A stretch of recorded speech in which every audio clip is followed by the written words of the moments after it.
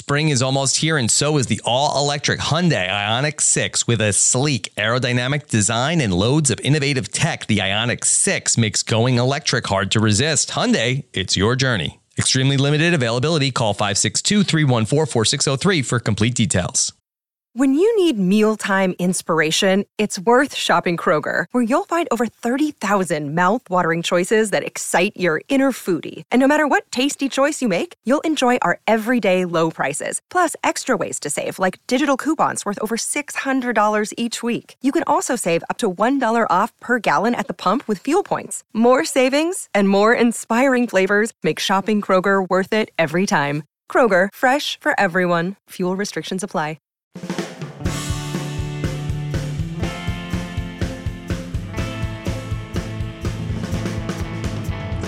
Hey everybody, what's going on? Rob Cesternino back here to talk with our chief international Survivor correspondent about week number 7 of Australian Survivor on our weekly check-in. And Shannon, it was a quick week, just 2 shows.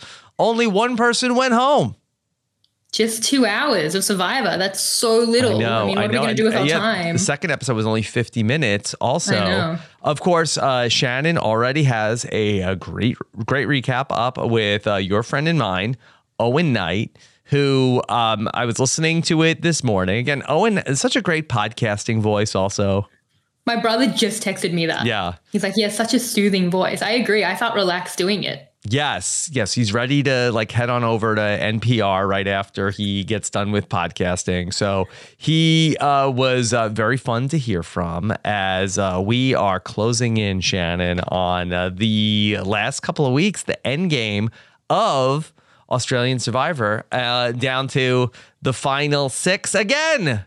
Yeah, the re-6. We'll do 6 again. Mm-hmm. Do you think do you think there's another non-elim in the last 4 episodes? You tell me. I don't think I've ever gone straight through since the first season. I think I made it all the way to the end. I think at one point I did finish 2017 Survivor, or got very close of Australian Survivor, but I'm just here for the ride. But Shannon, so much to talk about here on our weekly check-in, and of course, I'm sure we'll talk some U.S. Survivor too along the way. But okay, Shannon, I'm so excited to talk about, because I watched the episodes, I listened to your podcast, but I don't really know a lot about what's been the reaction. Are people how are they feeling about this non-elimination here? And is this unusual?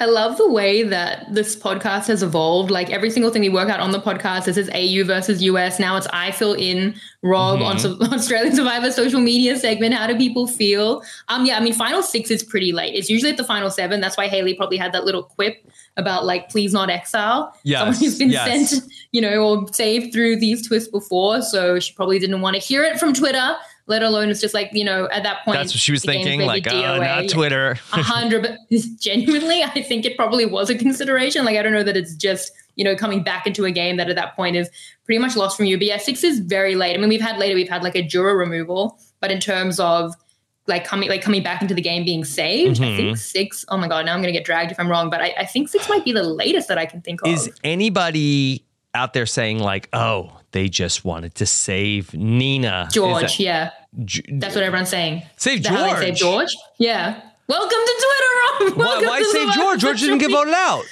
You speak a lot of sense, Rob. Why? That's real thing. This was to save George? That's what everyone's saying. Why? Shannon, make it make sense. Why save George? Yeah. So firstly, what you're missing on the Survivor AU hashtag and what you're missing in Survivor AU social media is George will respond to the haters with clapbacks, and it's funny. I need to check it out. Yeah. That's something that you can, go in now. Obviously you won't be spoiled. We've got a few more days.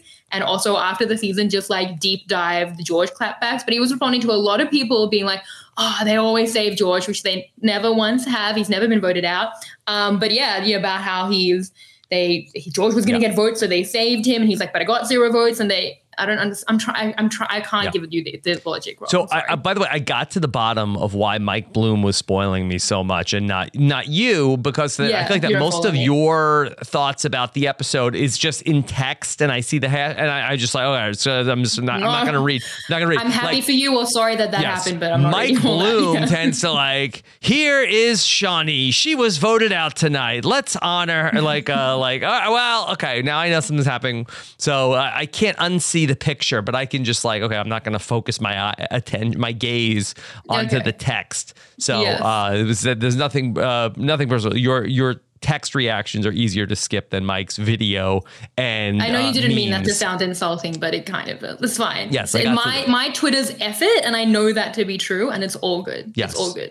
Yes. It's not spoiling. Okay. All right. So this is interesting in terms of like what they're doing, because have they ever done this before on Australian Survivor? This sort of like isolation? No, they've never done that. I think, that was a lot of, we had some of the longest isolations through COVID. Yeah. So I think that they got that idea through. Yeah. Where would they possibly come up with this? But, well, Shannon, I don't know. Has this been talked about at all? Because they have done this before on Big Brother, on US Big Brother. Okay. And famously, that I don't know if you've ever heard of Dan's funeral, but this was sort of like the setup for Dan's funeral, where that he basically got a punishment where he was getting 24 hours of like isolation in a room. And I think that this also, I think, happened in Big Brother 23 as well, to much less dramatic effect. But then when he came out in spoilers for Big Brother 14, that Dan like was sort of like catatonic and was sort of like, I've realized like my fate in the game is over. It's over for me. And basically like ended up like giving like a big speech of basically like resigning himself to like his fate in the game and how he was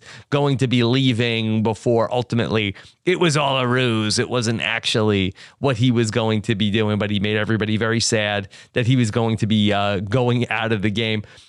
So I don't know if there's any potential for Nina or Jerry to do that, but are they going to be isolated together, or are they going to be isolated separately? Oh my God. I mean, I assume together. I thought that was, that's the whole point, right? That they're together, and like now Nina can get in Jerry's ear.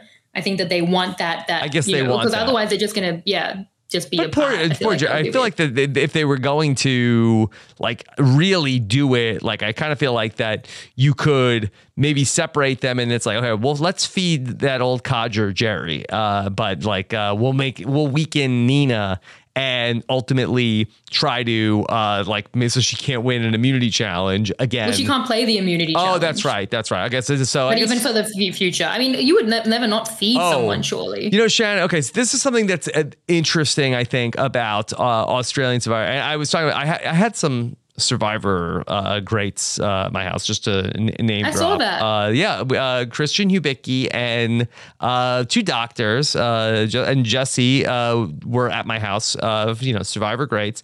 And we were talking a little bit about Survivor and how US Survivor, of all the things that they are not sensitive about, the fact that people feel like 26 days, what is this, baby Survivor? Like, well, we're not going to feed anybody. You get no food, nothing. I said, Australian Survivor, 50 days, we're 7 weeks, 400 hours in. Has there been one food hunting, fishing scene, looking for crabs in the entire show? Like, I guess Shawnee had that crab. I guess so. They have not gone in the water. We have no idea what the food situation is. We have no idea. Like, we have not seen them fish at all. Nobody's missing it. Nobody has been like, but what are they eating? I need to know. What's the food situation? But for whatever reason, US Survivors, like, they would give them nothing. We gotta that's good TV. Yeah, that's good TV. Give them no food. That translates to the audience. Isn't that weird? Exactly how much they eat. Isn't that weird? Like, even Simon had this week, I'm going to dump out the rice. I'm going to eat the papaya. No reaction. No, there was nobody. But that's just Simon, though. That's just because no one reacts. But nobody even cared. How much rice do they have? Nobody knows. And guess what? It's not a big deal. Right? No, I completely agree. I just love how fired up you've come to this podcast. But why is US Survivor like we're gonna die on this hill? They get nothing. Like, this is important. Like anything else of the new era. Like no.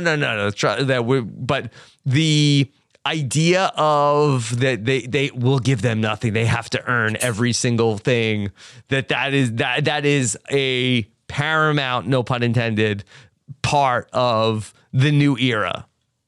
Well, I've long said that my biggest issue with 26 days, and it does affect it strategically in different ways, but like my biggest issue from a TV product, I've always said, is that they like feel so sensitive about it that they have to make them earn everything. Now we don't get like fun challenges, like step down for this thing. And aren't you having fun watching? I mean, auctions are their own thing, but the spa reward, it's not just like, were they getting pizza, at the sanctuary? Like they had a jacuzzi. Like it's fun. Isn't it fun to watch them win rewards? And we're not saying, oh, you're getting too much. It's like their sensitivity around it that's been an issue. That one thing is such a weird bugaboo for the U.S. Survivor production. But whatever. I digress. It was weird that Simon had this whole thing where he was going to really become like his Russell Hantz or Brandon Hantz moment. And there was just no reaction from anybody in the camp. I don't know if they even noticed. Maybe did they notice the papaya was gone and they were like, eh.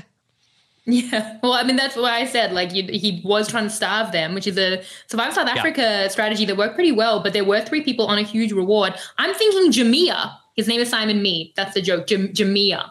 That's what, dump the rice. And poor Simon, it really didn't work out for him. Poor Simon, who's still here.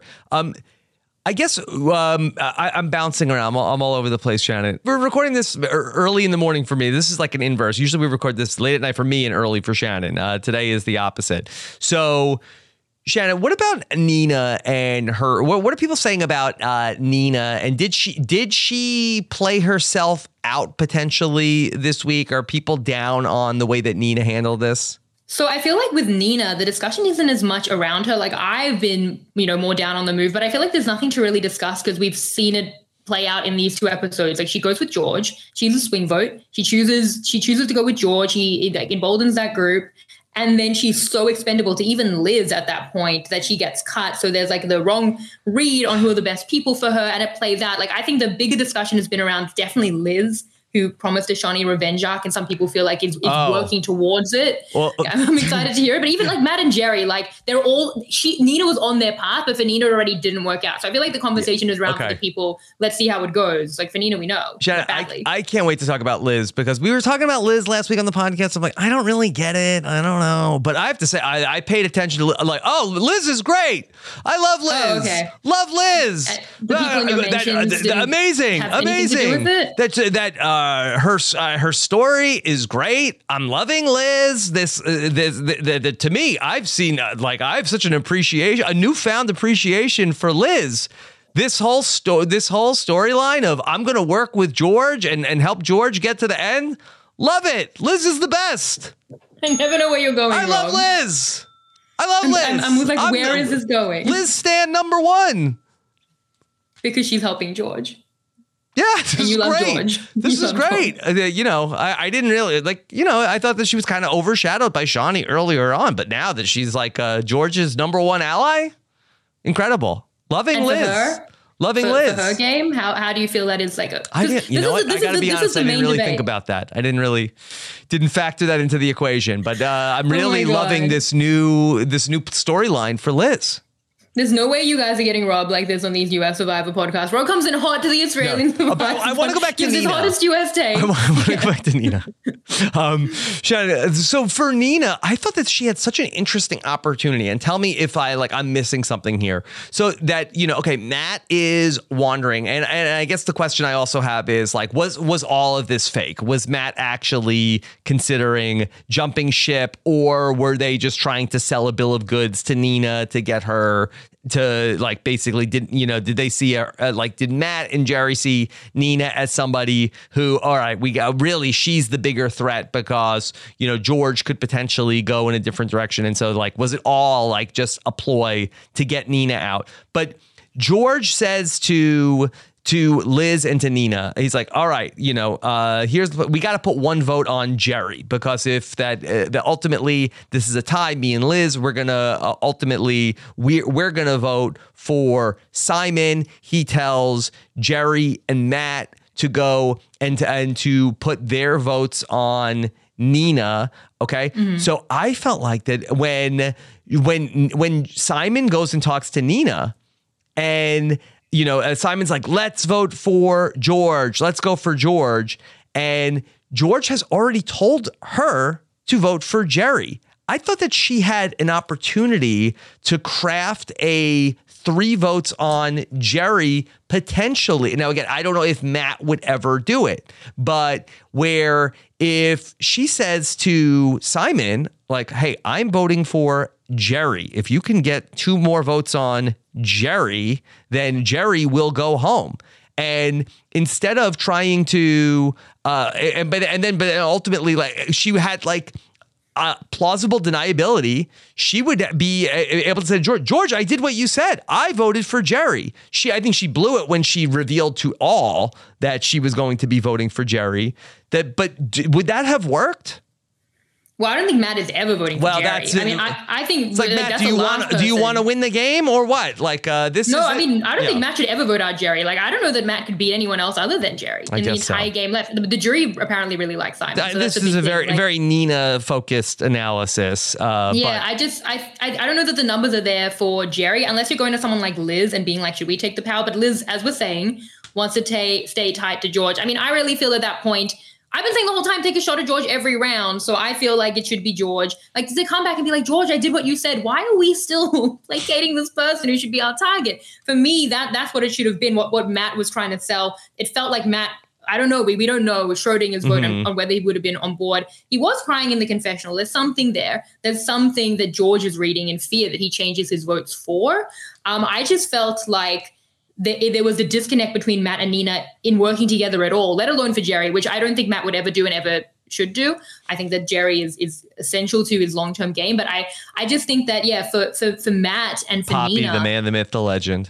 If anything, do you know he has a nipple tattoo? Yeah, crazy stuff that Owen was pointing out in the recap. But I think that if anything, I think that Matt's plans change from maybe we go for George to hearing Nina is going for Jerry, is voting for Jerry. I think then he becomes defensive and and that's why I think he brings in Simon on a Nina vote to try and protect Jerry. That's how important I think Jerry is to him. And I think that's correct. What the hell was going on at Tribal Council? Why was Nina colluding with Simon at Tribal Council? Like, was that just like, was Nina like, oh, I'm going to keep Simon thinking that I'm with him, but I'm not? It seemed like that would have been helpful. Simon not voting for Nina in the way this vote should have gone. Like, Simon votes for Nina, she would have 3-2-1 herself out of the game. It's weird because he says I think they're splitting on us, and then they shake hands. Mm-hmm. So but then she doesn't go with. I mean, she has trust in this group, but yeah, she would have 3-2-1 herself out of the game because Simon has that info. So. But what were they doing? Why were they shaking hands at Tribal Council? Like, I guess they're like, it's me or you. But Nina thinks that's fake, but it was actually true. Mm-hmm. Like, may the best person win. It's going to be one of the two of us. I guess it's like, let's, and the subtext is let's vote for each other. This is going to go one of two ways. And then Nina doesn't. And then if George and Liz hadn't changed their vote, it would have been a 3-2-1 and Simon would have made it through. So it was unfortunate. It was unfortunate that it went that way for Nina. Like, it's unfortunate to be expendable to a group you've just helped. And it's really, really unfortunate to get so outplayed by Simon there, just on the memes alone. Like, but is it a better move for George to want Nina out of the game instead of Simon? I don't think he does. But I think Simon's the main target, but then he gets scared. Yeah. Then he's only talking to Liz. He has to put 3 votes on someone. He can't get to Jerry. So they change to Nina. Like, it felt like it was so in the moment. I mean, definitely Nina could at any point be sacrificed, but that for George is like, well, then Simon has to correctly read this, get a name and vote correctly for Nina. And he probably doubts that is possible. So, but was it a right read to change the votes to Nina at that point where that they were going to potentially get Simon out of the game? Because Nina ultimately does write down Jerry's name. I mean, Nina ultimately does do what George and Liz wanted her to do. Yeah, I mean, I think that we've seen from George this whole week, he's been a little overcautious. Like, he leaves Matt out of the Haley vote. There's a secret scene where Matt's like, I would have been fine with that. Like, he's reading things that might be there. Like, I do think that Matt not telling him about the 60K, there is a red flag there. Like, obviously, Matt is crying in confessional. There's something there. There's an energy that he's reading. He is thinking about it. And I think at that point, he's protecting against these fears. But then he has everything so unlocked that it's actually totally fine. Mm-hmm. So he's almost like, being like overly cautious. But I do see the points of contention there and why he would be scared. But yeah, in the moment, like, it is the wrong read. Like, everyone does stick with him, and it would be better for him to, vote who he wants out. And at that point as well, it would have been so much better because Nina and Simon, not that he knows the twist, but then they're going to isolation. And I kind of feel like for production, that's not great. Because that's just like two people on the bottom. There's no, what are they going to talk about? Like, could Nina get in Jerry's ear? Like, that's, I think, like, what's going to be. Could Nina get in Jerry's ear? I mean, and we saw Simon trying to get into Jerry's ear this week, and it did not work.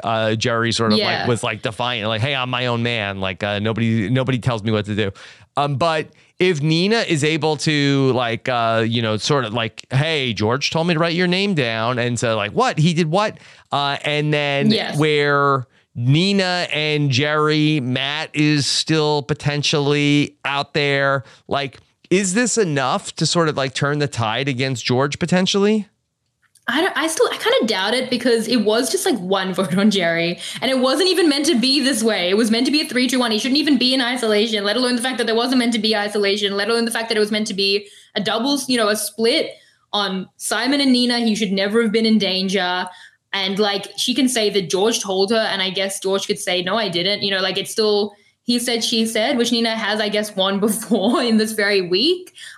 So I still think that it should be okay, but I do think it's worse. And if it was Nina and Simon, then there's no ear to get into. Then she's like, Simon, look what they did. I hate George. And Simon's like, me too. And that's that conversation. It's like, well, what are we going to do about it? Like, nothing. I think that like if Matt's already thinking about it, and Jerry's there and there's potential to be swayed, like that pair to me is really crucial, especially if they're working together.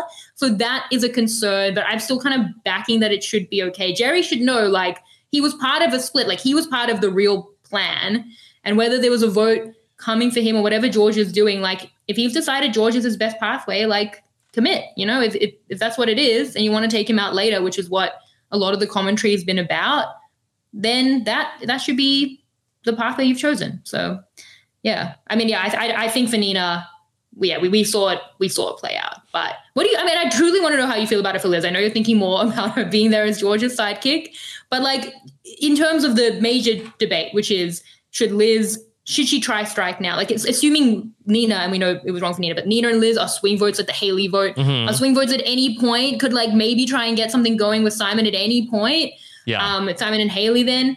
Well, or should she like wait and take him out at like a final challenge? But then are Matt and Jerry even doing that? Like what is the group she's going with to enact that with a real powerful? I don't think it's that complicated for Liz. Like I think that she definitely has like a Natalie White like path to like a victory here, especially like sitting at the end with George. I feel like that she's a pretty fairly popular person among the jury, and either, there's basically like two different ways of like winning the final immunity challenge and basically like taking him out then right before he gets to the end. And I also think that there is like a possibility, that there could be a very bitter jury factor. And I think that she probably has way more friends on the jury. Shawnee could be doing a lot of work in her favor. And I definitely think that she has I don't think that George has an automatic win if he gets to the end. We've definitely seen. I do. I don't know. I wouldn't say automatic. I would think that he has a very likely win. He'd have my vote, Shannon. Okay. Make no mistake. But yeah, I know. I mean, I don't know. I don't feel like the story we've gotten from him is that like, he's someone who would lose at the end, even though he is someone who did lose at the end. I kind of feel like what we've heard is like, he's really improved his game. The social game's so much better. Like his game is so much better than anyone else's. Mm-hmm. I don't know how you could possibly ignore that. Now, like she has Shawnee, but like George has Haley. And I think Haley would, campaign also really well for George. How many jurors are we looking at? We don't know if it's a final 2 or a final 3, which is in itself really stressful. Nine-person jury? 9 with 2 and 8 with 3. Yeah. So, I think it's hard. I also think for Liz, my main thing is, so like, if it's a final 3, And so like at this point, so she gets rid of Nina here and it should have gone down to 5. Then you're assuming Simon has to go next. He was meant to go here. Like if he's like vulnerable, you're certainly not attempting to keep him, and Liz never is. So at that point, she's chosen a final 4 with George and his 2 closest allies. So if it's a final 3 and she doesn't win the challenge, do Matt and Jerry turn on George? I mean, maybe now because of this twist, but I don't know, that could have been seen as an intention. They've been very, very loyal to him. And then if it's a final 2, like you're really having to win a couple of immunities at that point, I think, because like that's a clear, like Matt and Jerry are, if anything, a really tight pair. So it's hard to see how she's planning for. But I could squint and, figure out like 5 jury votes for Liz as potentially over George. Okay. Well, all right, you start with Shawnee. Okay. Yeah. Okay. She's got Shawnee. All right. And now if George burns Matt and Jerry on the way out to go to the end with some other combination potentially, if he ends up going with like Liz and Nina, well, it seems less likely that would happen. He did just vote Nina out. Yeah, he did. But I mean, is he gonna? I guess then is what's George's plan, to go to the end back with Matt and Jerry? I do kind of feel like he made that bet here, like when we voted Nina out. Okay. And I also feel that by like really putting Nina at risk, he was choosing that group. But I think that you probably have to look at this like, okay, then if that's the case, what is Liz's path to get to the end? Probably an immunity run, where then, okay, well now Liz is at the end. She's won the last like 3 immunity challenges. She's beat out George. She is the, resistance to George. She gets to the end and it's like, yeah, George played this game, but like, I think that she gets like some rah-rah from the jury. Like, I think there's an outside shot at it. I don't think it's likely, but I think you're just relying on a lot. I mean, you're relying as an Olympian on a lot of physical wins, which is fair, but it's a tough field. Like at this point, she's sending Nina out. Obviously, Simon has been tough, Matt as well.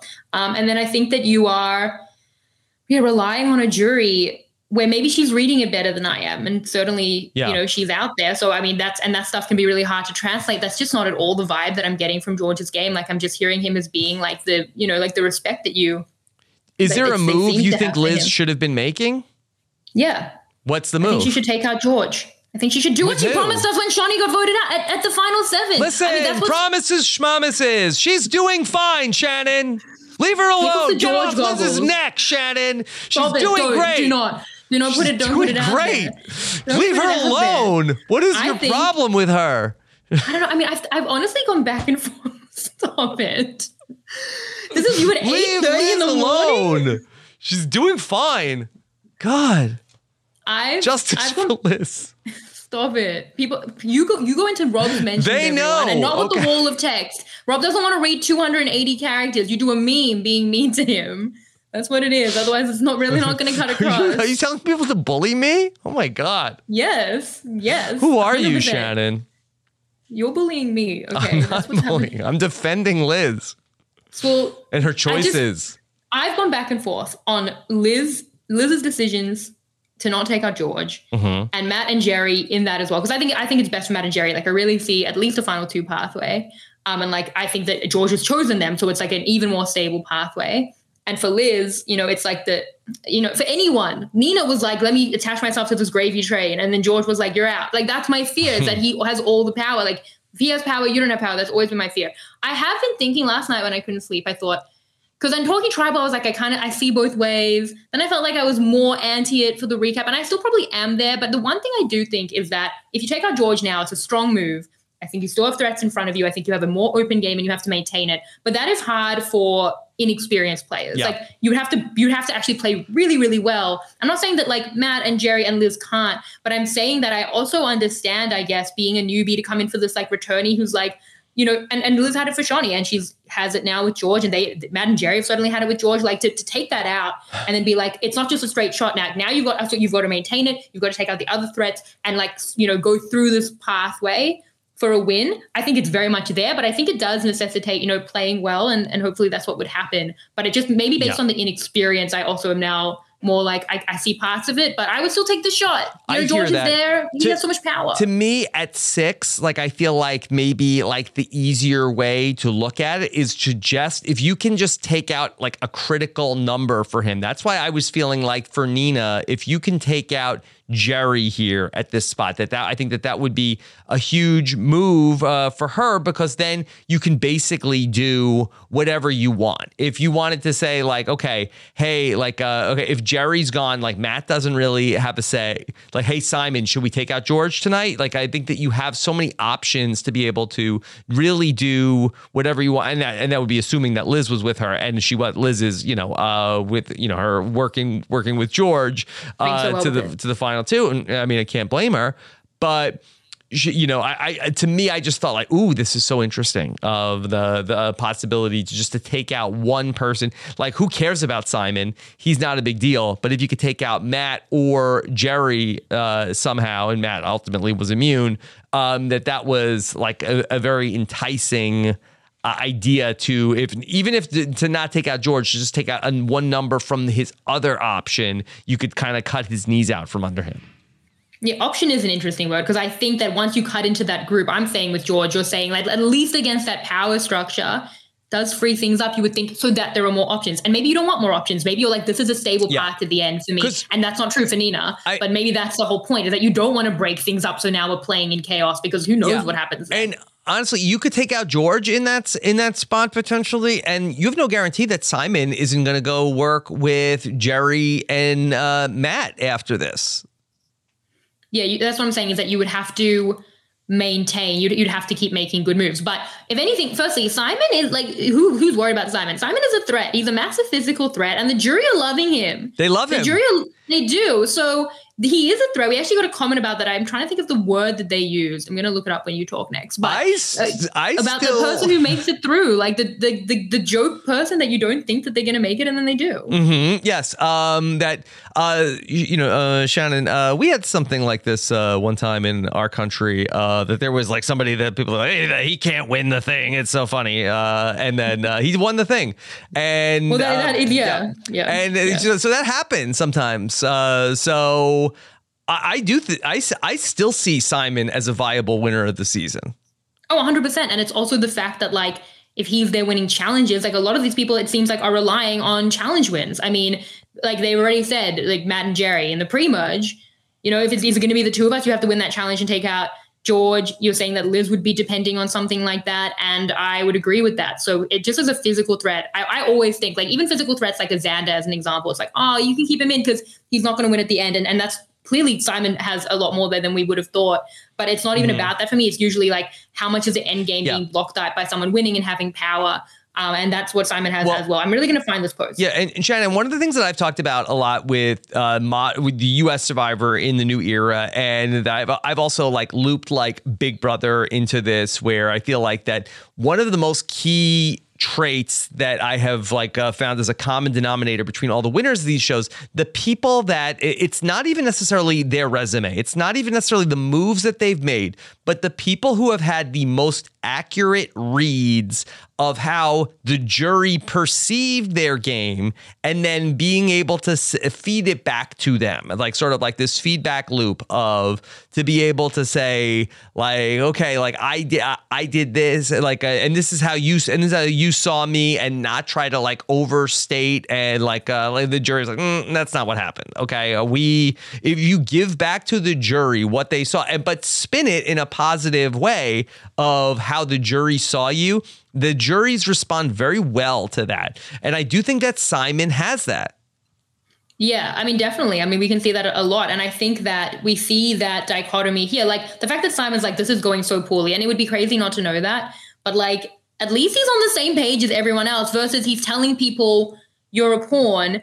And like, I even think the fact that Matt will cry about that speaks to a better jury chance, because let him be like, I'm aware of these issues, and let him speak specifically kind of around them, versus like if Jerry's going to come in and be like, I'm not a pawn, like I think the jury will disagree. So you have to be able to listen to like how the jury might perceive you. But yeah, the comment we got from Jif Probst in the patron group was a concept, the slider, a player that manages to hang around in the game and slide through to the end because they always vote wrong, like Romeo, or because they're a character, Gabriel, Marianne, maybe Carolyn.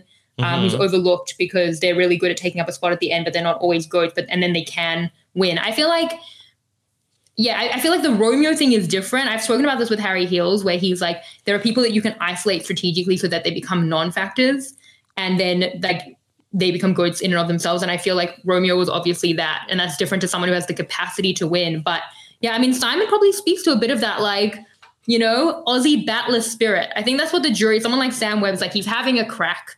You know, that's the title, and that would be what Simon would have to come and say. It's like, at least I tried. And we've said it, you know, in terms of it relating to Sandra. It's like, I told you all, and at least I was trying, and no one else was, you know, and the jury would probably be frustrated by how much George was running things. But he's been so interesting also because he's also won challenges. And I don't feel like that we've ever seen this person, at least I haven't in my Survivor watching career, of the person, I guess, like, and really maybe the closest to this would have been like Owen in Survivor 44, where that in addition to sort of just being somebody who is like so constantly, and maybe Spencer also like being on the wrong side of the vote, but also has like won a lot and has managed to somehow like slide through and has been wrong so many times, but has sort of like embraced that I'm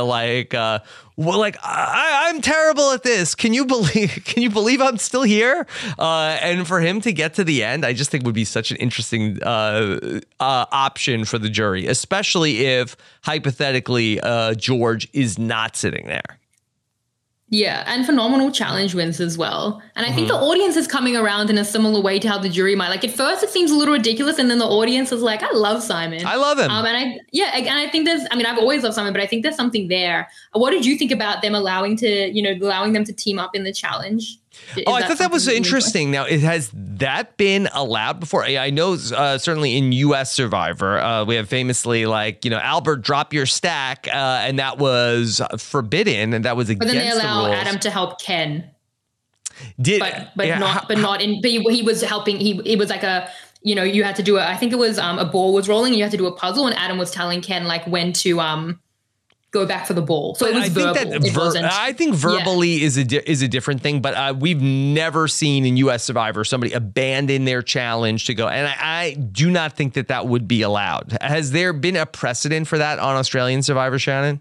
Well, I think that this is why it's been maybe such a talking point. I mean, I think it will anyway, and especially because we're such a challenge-focused kind of viewing audience, and so much of it is about the challenges, and this is such a strategic thing, and so much of the challenges has been, let's abandon the physical and be super strategic. Let's all throw challenges. So much of the season has been just highly strategic in the challenges. But in terms of what they've allowed on Australian Survivor, so last season, like Chrissy helped Josh, but it was again helping in a puzzle. She was looking and telling what pieces. And then the season before that, George went and helped Wei. It was like a beautiful moment, but it wasn't ever going to like affect the result, because the whole point was Wei couldn't get past like this first thing, and it was really sad. And he went and he like abandoned his station to help her. So it was more like a beautiful personal moment. And it was definitely like that's how it was highlighted. Yeah, exactly. Like that would be fine. Like at that point where like Heather can't throw it, like can someone come and throw it with like, where we all hold Zarie's hands across the balance beam, was kind of more like that. But this obviously would have really affected. Yeah. Well, and I think that it's because it really could have affected the result that I think people are really having a reaction. But like, do you like it? I know, like, is that something you endorse? I mean, I didn't have a problem with it. Get him, everyone, get him. Get him. People were mad when I said it, so I don't know. Maybe people would be mad at you. I feel like you want to see me suffer. Yeah. So It was great because Simon still won the challenge. Like that was, I mean, other people, other folks could have like also like piled on. Haley didn't leave her station. Like Haley is like, hey, I'm going to maybe like, this opens the door for me. I'm going to stay in here. So I didn't have an issue with it in terms of like, I don't know how many challenges you could ultimately do that with. You know, if it was a puzzle, like I mean, maybe that might feel weird if like, okay, 5 people are helping Simon, you know, do his puzzle. We've seen that in verbally. Mm-hmm. Like they aren't putting in the pieces. Yeah. So, but like, is it that different? Verbally help? Like it's obviously very like different materially, but in terms of actual help, like, you know, having someone tell you how to do a puzzle is really helpful. And yeah, having 2 people get the buckets of water was also really helpful. Like, I don't think it's so much more overpowered than the verbal help we've seen before. Mm-hmm. So you said you agree with me, and people got mad at you and you want to see people also get mad at me for agreeing with you. Yeah, because I don't. Twisted. I like to stuff it together. Yeah. That's what they say. Australian Survivor, suffer together. Yeah, that's how it's been through many of the seasons. Do you feel like that they should put in some sort of like a stipulation or a rule? No, I love it. I love every part of it. It's so strategic and it's such a move. Like this is, and I've been talking about it all week, but I feel like it's such a public move. It says something. It said something like last season when Chrissy helped Josh. It was like this public thing and people got mad because it's a big choice to make. Clearly people had a reaction to it. If you want to make that big public choice and you think it's worth it, you want to give up your shot at immunity to help someone else. Like if you want to take those risks, like let's see how it plays out, because I think it just gives freedom to the players and that allows for dynamic gameplay. And I don't see it as stifling. Yeah. It might seem like it's stifling because a majority could just use it to suffocate a minority that they can't, win any of the challenges. But then what about the first time the majority turn on each other and that idiot's out the door because they gave up their chance at immunity to help someone who just voted them out? I mean, it is a little bit of like a organic, like sort of like coconut chop where you sort of like are revealing like the pecking order of like challenge. Who are the people. They're like, hey, all right, all right, Matt, we need you to help out and make sure that Simon doesn't win. And Matt's like, well, I kind of need my shot at immunity. It's like, what? Well, you're not a team player. So I do think that it does potentially open up the door for there to be some drama. And maybe there's some challenges you may say like, hey, like you are like ahead of time, you cannot help each other with doing it if for whatever reason, in the endurance challenge, it's not like... Yeah, but that's what we've said. That's clearly different. Like, if you drop out of an endurance challenge, you're out. So then you're not a player in the challenge. But while you're an active player in a challenge to get to a goal, make this fire, make this puzzle, like, I don't see how that... I feel like that's it. Because I think what I enjoy and what we always say we want is to give the players decisions and not to stifle decision-making. So, yeah, when someone has to put their hand in a bag, it's something we criticize. We'd rather they choose to do it. Because then we can complain when it goes wrong. Then we can say that's on the player, not production. And I think when you give them freedom, it gives options like, oh, you can make this choice at any time. And if the challenge is right and that makes sense. And then if you do it, now you've made a decision. Now we can talk about that decision, and then it might go poorly or it might go well. Either way, that's dynamic strategically for me.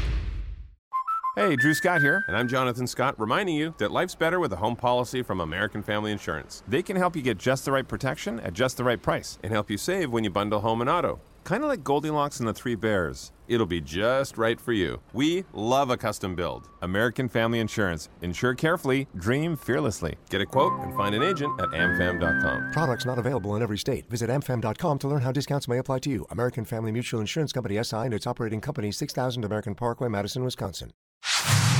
What are the other big talking points from this week, Shannon? So hard to think about in the moment. We've spoken. I think those were like of the major debates. What about Haley and her going out of the game? I feel like we've barely spoken about Haley going out of the game. Well, we've got the box set coming, right? In the off season, we're going to watch Haley play for a long, long time. Maybe. I think with Haley, it was a tough one. Because it kind of felt, and I know you probably saw Mike's tweet. I think Mike tweeted something about how it was like, I don't know. Try not to see Mike's feed. Yeah, well, it was kind of just like this, like a assassination.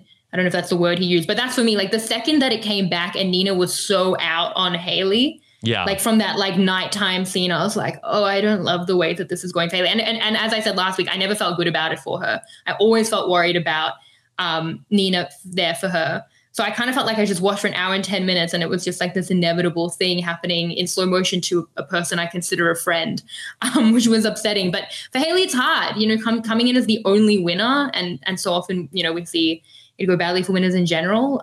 It was just a very tough situation. Like there's so many people, you included, Rob, and people who've been watching who I just don't think, I think you really need to have seen her first game to have a sense of how it got to this point of her having not just the reputation of a winner, but like such a big game player and how she would be impacted by being as constricted as she was here. So I think that that's the context you need the most. Cause like for George, you get it, right? Like George was like this before. and he's like this, but even better now. But with Haley, I really feel like you'll need that context. But for going from this to Brains versus Brawn, it's going to be like a remarkable evolution as well. So, well, she seems so hamstrung the whole season of that. It's like, I think she was really conflicted about how, where, you know, for George, like, I think that his thinking was, my target is so big that I need to, much like Dr. Will, another Big Brother legend, once said that I need to make the target so gigantic you can't see it. It was going to be like basically like I'm so big that it just completely eclipsed everything and you can't even see the sun. That's how big I'm going to make my target. And it has actually worked for him. I think that for Haley, she just seems so mindful of, okay, I have a big target on my back. How do I keep the target on me small so that people aren't coming for me? But it was sort of like an impossible task for her to do.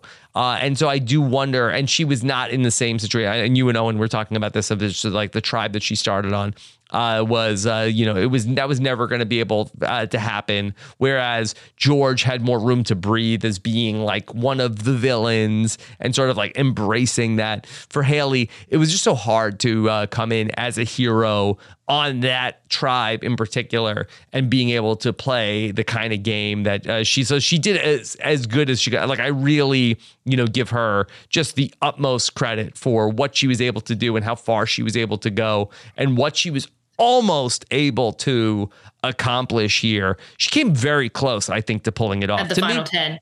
Shannon, I wonder, do you feel any, and I know that it's not the first time that she has been compared to this person, but do you see any similarities between her and Kim Spradlin in Winners at War?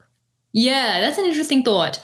Where Kim I think Kim got to 8th, and Kim was just like, it was not going well. From the beginning. Remember that scene with her walking up to them and it's like, oh my God, Kim Spradlin's been like Space Jam, where like they've taken her ability to make the magic happen because it's just such a difficult scenario for her. And then she kind of like, she struggled, she clawed, and then she kind of like got something going. Yeah. It's like, all right, well, okay, I got Sophie, I got something like, and it was happening for her. And then ultimately, it was then that they were gonna take her out. Yeah, I think a really good comparison to Kim in general. Like, I mean, I think it's always been true of them as winners because they were such dominant, amazing winners, and they're kind of in a similar archetype, and they're such well-rounders. So you always already immediately compare Haley to Kim, and also as like, two of the best winners of all time. So the comparison writes itself. But I do think when you think about their second season, they have the same thing holding them back, which is they come back as one of the best winners. And something they really utilize, certainly at least early on for Haley, is going undetected through that first season. Haley had so much runway. No one expected she was in the middle. She's very social. She flips the whole tribe pre-swap. And then even going to the swap, she was making moves. It catches up a bit because of the twist. And then even after that, now she's gone to Redemption Rock.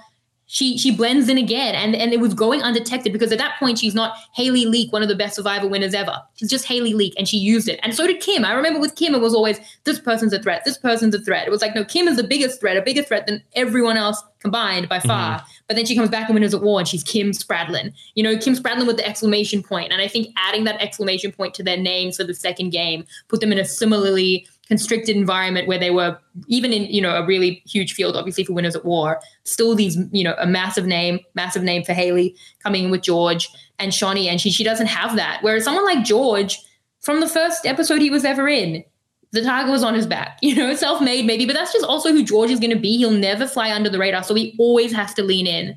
If two people are coming in with that threat level like Haley and George do, it suits different types of games better, someone like George. Yeah. And really a George win would be so remarkable if he was able to do it, because both of the like 2-time winners of Survivor did not take George's approach to, Sandra was sort of like understated as a winner the first time and then was not really, thought of as like one of the big threats, certainly in a season like Heroes versus Villains, to, the mistake of of everybody. I mean, then she comes into Survivor Game Changers and she's almost like George here in the way that she plays in Survivor Game Changers. And even Tony, you know, where Tony was so bombastic in his first season that really is, and then I think he might have come into Game Changers trying to have a similar approach to, I'm going to play, you know, he gets to the beach on day one and is going to like, hey, I'm running out to go get an idol. And he's like screaming and like trying to be, you know, an even larger version of Tony 1.0. He realizes in the second time that he wins that he needs to, okay, I need to try to, like, he's able to actually do like kind of what Haley was trying to do in this season where, okay, I'm going to make my target small. I'm going to hide a little bit and sort of be just sort of like a little bit more under the radar. He's not trying to be full Tony from day one. And then he sort of like emerges from the shadows, like sort of like 2/3 of the way through. Nobody has ever like been as like a big of a personality as George and like come back and potentially like, I'm going to ratchet it up and then go on to win. Yeah. I mean, I guess like you would think like who's the only finalist to have, you know, lost and then won after, I guess like only Boston Rob. But then you couldn't compare, you know, Boston Rob's return to George here, even though, you know, you because it's hard to obviously to lose a jury vote. Like you learn a lot and you come back wanting to really correct those wrongs. Yeah, the Rob win is just so, like losing a challenge. I mean, that's different. Yeah, that's really different. Yeah, because he is it's like herding cattle, which George is to a degree as well. I mean, to come back with all stars, like who've seen him play, where you know, I don't like, you know, Rob was sort of like really just heralded as like, hey, this is your instructor. This is your, you know, your guide through this game. Like, listen to what he has to say. Have people not been thinking that of George? Is that not how Matt, Jerry, and Liz are looking at George right now? I guess so. But they had more options. They had more teachers than just Rob and Russell. Here's your pick. Okay, well, I picked Rob. And now that's how Rob makes it through. Mm-hmm. Yeah, they had more options. You know, I'm trying to think if there's, and I'm sure I will hear about it if there's somebody that I'm not thinking of. Yeah, that's the hashtag for this podcast. But it's just like for him to have come in and then just like to be an even bigger version of George and potentially to win, that would be so remarkable. I love it. I kind of feel like it's that meme where they're like the pitching meme. It's like George, but more. It's Morge. He's been Morge. He's been more George, which is impossible. Get you see his first season with so much going on. I mean, I kind of feel, I guess it has it been more? I don't know. When we rewatch Brains versus Brawn, that'll be a good thing. It's like, where was George the most? Like, when was he the most George? Yeah, because both were a lot, but I don't think he's toned it down. So I would have to imagine he seems even more. It's Brains versus Brawn was also a lot. I'm sure. I can't wait. I'm really looking forward to it. Yeah, I really do think that if we go back and I don't know if the right timing, what it would be if we should wait for U.S. Survivor to. We're going to do it at the same time. I don't know if we should wait for U.S. Survivor to wrap up. When does Survivor South Africa start? Do we know? We don't have a date for Survivor South Africa. If you had to guess. Survivor UK is the other thing. I thought Survivor UK is still casting. Yeah, I'm actually also really surprised. I kind of just assumed it would be in the middle of the year, I guess, because that would work for my schedule. But then I'm like, wait, Survivor UK is not doing it based on my schedule. So yeah, we kind of would have that kind of middle of the year spot we could do it. I'm loving this on-air production meeting that we're having. Rob, I've got this breaking is a conversation JLP with the fans, like they're in on this. Well, get him. No, I don't. There's too many mentions. There's too many cooks in the production kitchen when we open it up to every listener. Well, I'd like to know what they think. No, you'll get what you'll get and you'll like it. What does JLP say? He says something like that. You don't get upset? Yes, that's a parent thing. That's a parent thing. But Shannon, do you have a ballpark of when does Survivor South Africa typically start, or it's bounced around? No, yeah, I mean it's usually mid-year, but it's not going to be this year. Like they haven't filmed anything, so we'll have that time. But okay, so speaking of JLP, Rob, so on the recap, my breaking news was that JLP's Twitter was hacked, which it definitely was, but now it's come back, which is awesome. But it does make like that moment in time, it'll seem a little crazy because I'm sure a lot of people didn't get to that point of the podcast before his Twitter came back. But very happy for him. But then I was looking with Sam Moore. Do we have any suspects? Was it Simon? Was it Simon? Simon Was this his doing? latest? He's like, oh, I don't care. Was this his latest thing of like that it's time to pull out all the stops. I'm gonna hack JLP's Twitter account. JLP's like, I don't really care about my Twitter. I'm much more on Instagram. It's fine. Like, I don't care about that hat. I don't care about that Instagram or that rise or anything that Simon could possibly do. No, I mean, I'm trying to think who would be. Is it Jeff? You think you're the best? You think you're the best Survivor host? Well, your Twitter's been hacked now. Yeah, I don't think Jeff is hacking JLP's Twitter account. Okay, well, I'm just trying to throw out options. But anyway, so we were looking at who he follows, and such a fun fact, he follows 49 people, and one of them is you. Do you know how lucky you are? Do you understand who he's following right now? It's barely anyone. Hey, look, if it's nice that there's one international Survivor host that is interested in following me. Is the shade on Jeff or on Nico? Oh, well, I don't think that Nico even knows who I am. Like, I'm sure he does. He's actually been on this podcast. There's one Survivor host on this earth. So would that be better if I said it that way? Yeah. So when you said international, you're throwing shade at Jeff because it's the Australian Survivor podcast. This is where you do that. I'm not throwing shade. I'm saying that I don't think that he wants to see what I have to say. You know what I love so much? What? That you do countless hours of US Survivor coverage, and then you come onto the Australian Survivor podcast. You're like, here's what I think about US Survivor. I mean, my thoughts come out.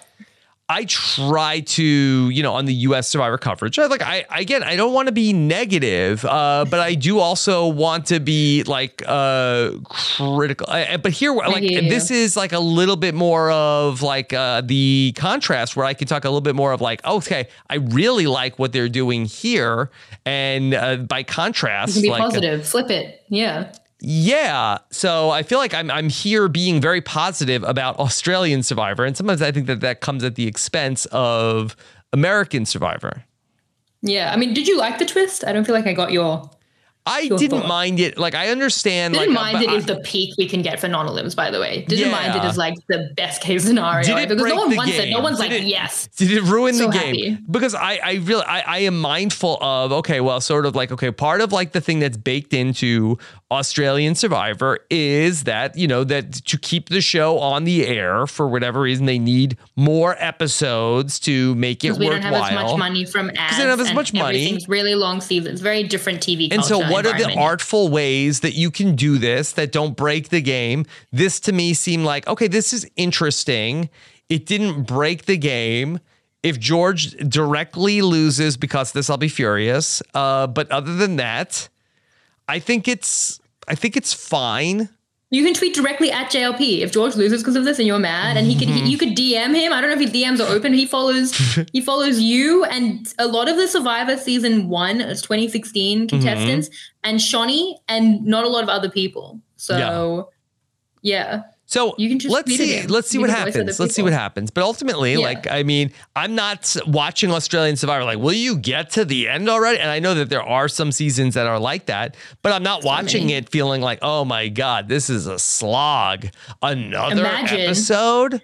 So imagine if they voted out 4 people and then 3 of them came back. I'm still challenge. Yeah, I'm still enjoying the ride, Shannon. So this is you're very positive. I love it. Yeah, I will be sad when it's over. I feel like, I mean, if I were to rank the twists in this season... That I love the show? Is that the biggest twist of all? No, I love that. Yeah. But I'm saying they're non-elims. If I were to rank the non-elims, this is my least favorite of the 3. But if I were to rank non-elims, over time... Yes. It wouldn't be the worst, which is, again, pretty much what I'm aiming for. I don't like that it had to be after the vote. I don't like that it was so late. But it would just be perfect if no final 3s... Always a final 2. Mm-hmm. No medivacs, no dangerous challenges that cause medivacs. Yes. Those 2 things. And then we'd have just 2 non-elims. We could get them through in the pre-merge. There'd be a distant memory. That's the hope. But I mean, we did have an injury and so it is what it is. Mm-hmm. But yeah. Okay. That's fine. Yeah. It's all right. All right. It's good. So what's the schedule now that we have next week? We'll have 2 more episodes. Yeah. And then the week after, 2 more episodes, including the finale? Yes. And there's a reunion? Not to my knowledge. Okay. Oh, I'm just asking. I'm like... they've been doing that for ages. They've been announcing on the island I'm trying to think. I mean, definitely since COVID. But there was reunions in the past, right? Yeah. So there was like a reunion that was like for All Stars when like I was actually meant to go to it, and then they were like, there's no audience. It was like when COVID was at that really awkward, kind of exactly 3 years ago, which everyone remembers. Was like, are we gonna do this? What are we doing? I remember like people were coming to Sydney. I'm like, should I see you? What do we like? It was a confusing time. Mm-hmm. And then they have had reunions. They do a lot on the island. They they film everyone winning. Okay. So that's going to be on the island. They film they film every person win so that it doesn't get out. Okay. Yeah. Right. So everyone gets the winner moment. Mm-hmm. And then we see just the one that actually panned out. So, all right. Yeah.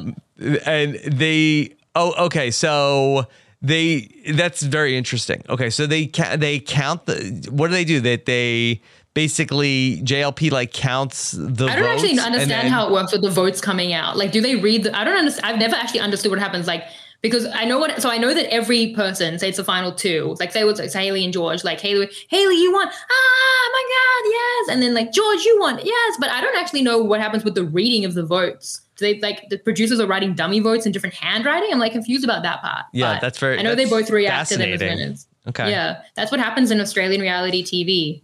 Apparently. Okay. All right. Well, no matter what happens, can we get the ending where George wins? Hey, I didn't vote like that. I was like, yeah, well, this is the ending we're showing to the world. Like, the whole time I've been fighting, production are not saving George. And then they like literally rigged the ending, but they're like, this is the vote we want They get to to pick whatever ending they like. The jurors are like sworn to secrecy forever. Yes. Okay. Yeah. Well, Shannon, I'm greatly enjoying this ride. Can't wait to catch up again next week. I know. What a fun time. Yeah. What do you have coming up in terms of all your podcasting now? So many things. Talking Tribal, Exit with Haley this week. Obviously, the recap with Owen. Jesse's my guest next week, your recent house guest. Mm-hmm. So we're both hanging out with him. Yep. Global. So I have Global covering Survivor 44. Also trying to be positive. But I'm like, it's hard. It's up against a great season. It's really, really difficult. Yes, but I always appreciate hearing your perspective. I've really enjoyed your U.S. Survivor podcast as well this season. And of course, hearing you listening to me a lot. And hearing you incredulous about the U.S. Survivor twists also hasn't gotten old for me. So I really appreciate it. It's a lot of energy to expend on all of these different things. Like I feel like, it's trying to kill me. I know that you wanted to talk a little bit about the Jeff Probst podcast. I don't know if that was relevant to. We can have that discussion another time. I just think that it would be interesting. I would love for you to hear a little bit more about on the Jeff Probst podcast. There's a lot of talk about why certain advantages are the way that why are you the way you are? But that it sounds like that Jeff really reverse engineers a lot of specific scenes and outcomes they want. And so if you ever have the chance to listen to what he's talking about on the Jeff Probst official Survivor podcast, I would love to get your feedback on that at some point. That's interesting. I feel like as creators, people do that from a broad sense often. I mean, that's definitely not how I feel the vibe is on Survivor South Africa, where we're just really, I think, trying to think of really pure game design. But even as we've said, Australian Survivor wants, a final three, as was true with Jeff once upon a time. And he was reverse engineering too, trying to get Terry Dietz to win. That's what Fire was as well. So I guess we've always known that to be true and complained about it. But the fact that Jeff is saying that, I guess, for smaller, more specific advantages, I guess it's a follow through of what we kind of already knew, but it is interesting. I don't know. Is the Jeff Probst podcast available in Australia? Because I don't know that it is. So I think I found a YouTube link to the first one, but I think that there's probably pod catchers that you can, or websites where you could play the podcast from. I'm sure that we can hook you up with something to be able to hear. I can find it if I really want. I can, but I also heard that he said in the first one that he doesn't watch any Survivor type shows. He doesn't. Probably include International Survivor. And I was like, oh. Right. I think he specifically said, he's we don't watch any other versions of Survivor because then if we do the same thing that we don't want to have well, what's the point? But everyone else knows, don't tell me, please. It's we couldn't have copied it because we said we don't watch any other things. Yeah, that's what I find so interesting as well, because working with LaRue Buerta, the creative director and executive producer of Survivor South Africa, I feel like it's an opposite approach. LaRue watches everything. He reads every DM. don't slide into the DMs, but he hears from everyone. He takes something like the Outpost from Survivor New Zealand, which was great. And there's like, we could use that. He's always looking at what works and what doesn't work to make it better, to utilize it and to see how it works out. And Jeff is like tunnel visioned on what I guess he wants to do. You wouldn't do that if you were in any other like sort of like creative process. And Jeff talks a lot about like, because he has so many, like if like his friends and everybody he talks to are like, you know, the Mike White types of like screenwriters and people that are making TV and movies and other creators. Like nobody that is like a writer would say like, yeah, I don't watch any other movies because I don't want to do this. If I ever like write the same thing that happened in this movie, I don't want people to ever be able to say that I copied this other movie. You know, you wouldn't talk about that in any other way. So it's kind of like a weird way to look at it. But even like for you as a podcaster, like I was just saying to you how much I was enjoying like the feedback shows a bit later. You're listening to all the wrap ups, you're taking things from it. And I feel like you're creating more interesting conversation around kind of other viewpoints. It's not like, oh, Rob, yeah, that's an interesting point. Shannon was also, don't tell me. I don't want to know that you were saying, even if all my listeners have heard both of us talk about it, if I didn't, it's pure and good. Like, it's just a weird thing because, you know, other people might be watching both. Like, does Sia not listen to any of their music because she doesn't want to hear any other songs? But no, Shannon, that it's a good point. And I had like at some points like had like resisted, like, you know, I did all of my Survivor podcasts and then I was like a little bit like, okay, well, like I kind of, you know, I don't want to get too burnt out on Survivor. And so like, you know, sometimes I'm like, but I've been really enjoyed getting everybody else's perspective and then being able to come back one more time during the week and be able to address some of the other interesting thoughts that I've heard. Yeah. I mean, I think that when you're a creator, it's good to hear like other viewpoints and like, you know, it's like, I feel like anyway. Okay. And that's how we end the, you know, being mean to US Survivor. That's why Jeff is never going to follow you on Twitter. Oh, you think he's listening to this podcast?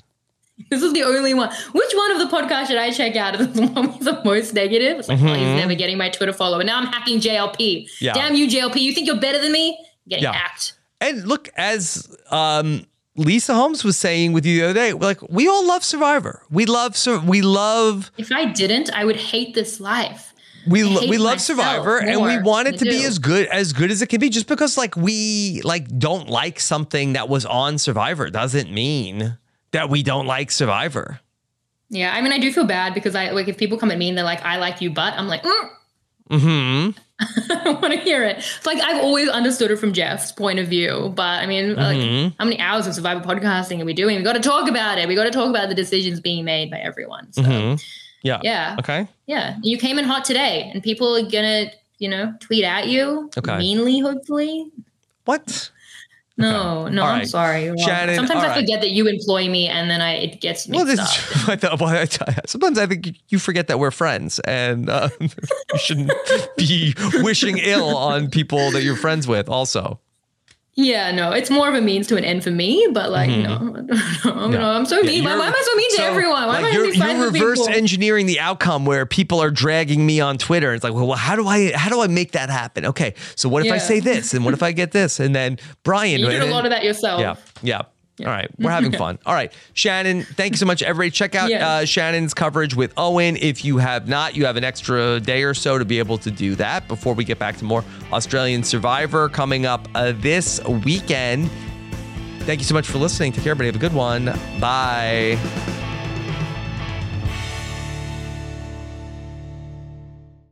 At Grand Canyon University, we believe in equal opportunity, and the American dream starts with purpose. Whether your pursuit involves a bachelor's, master's, or doctoral degree, GCU's learning environments are designed for supportive networking and collaboration. With over 330 academic programs, GCU provides a path to help you fulfill your dreams. The pursuit to serve others is yours. Find your purpose at GCU. Private, Christian, affordable. Visit gcu.edu.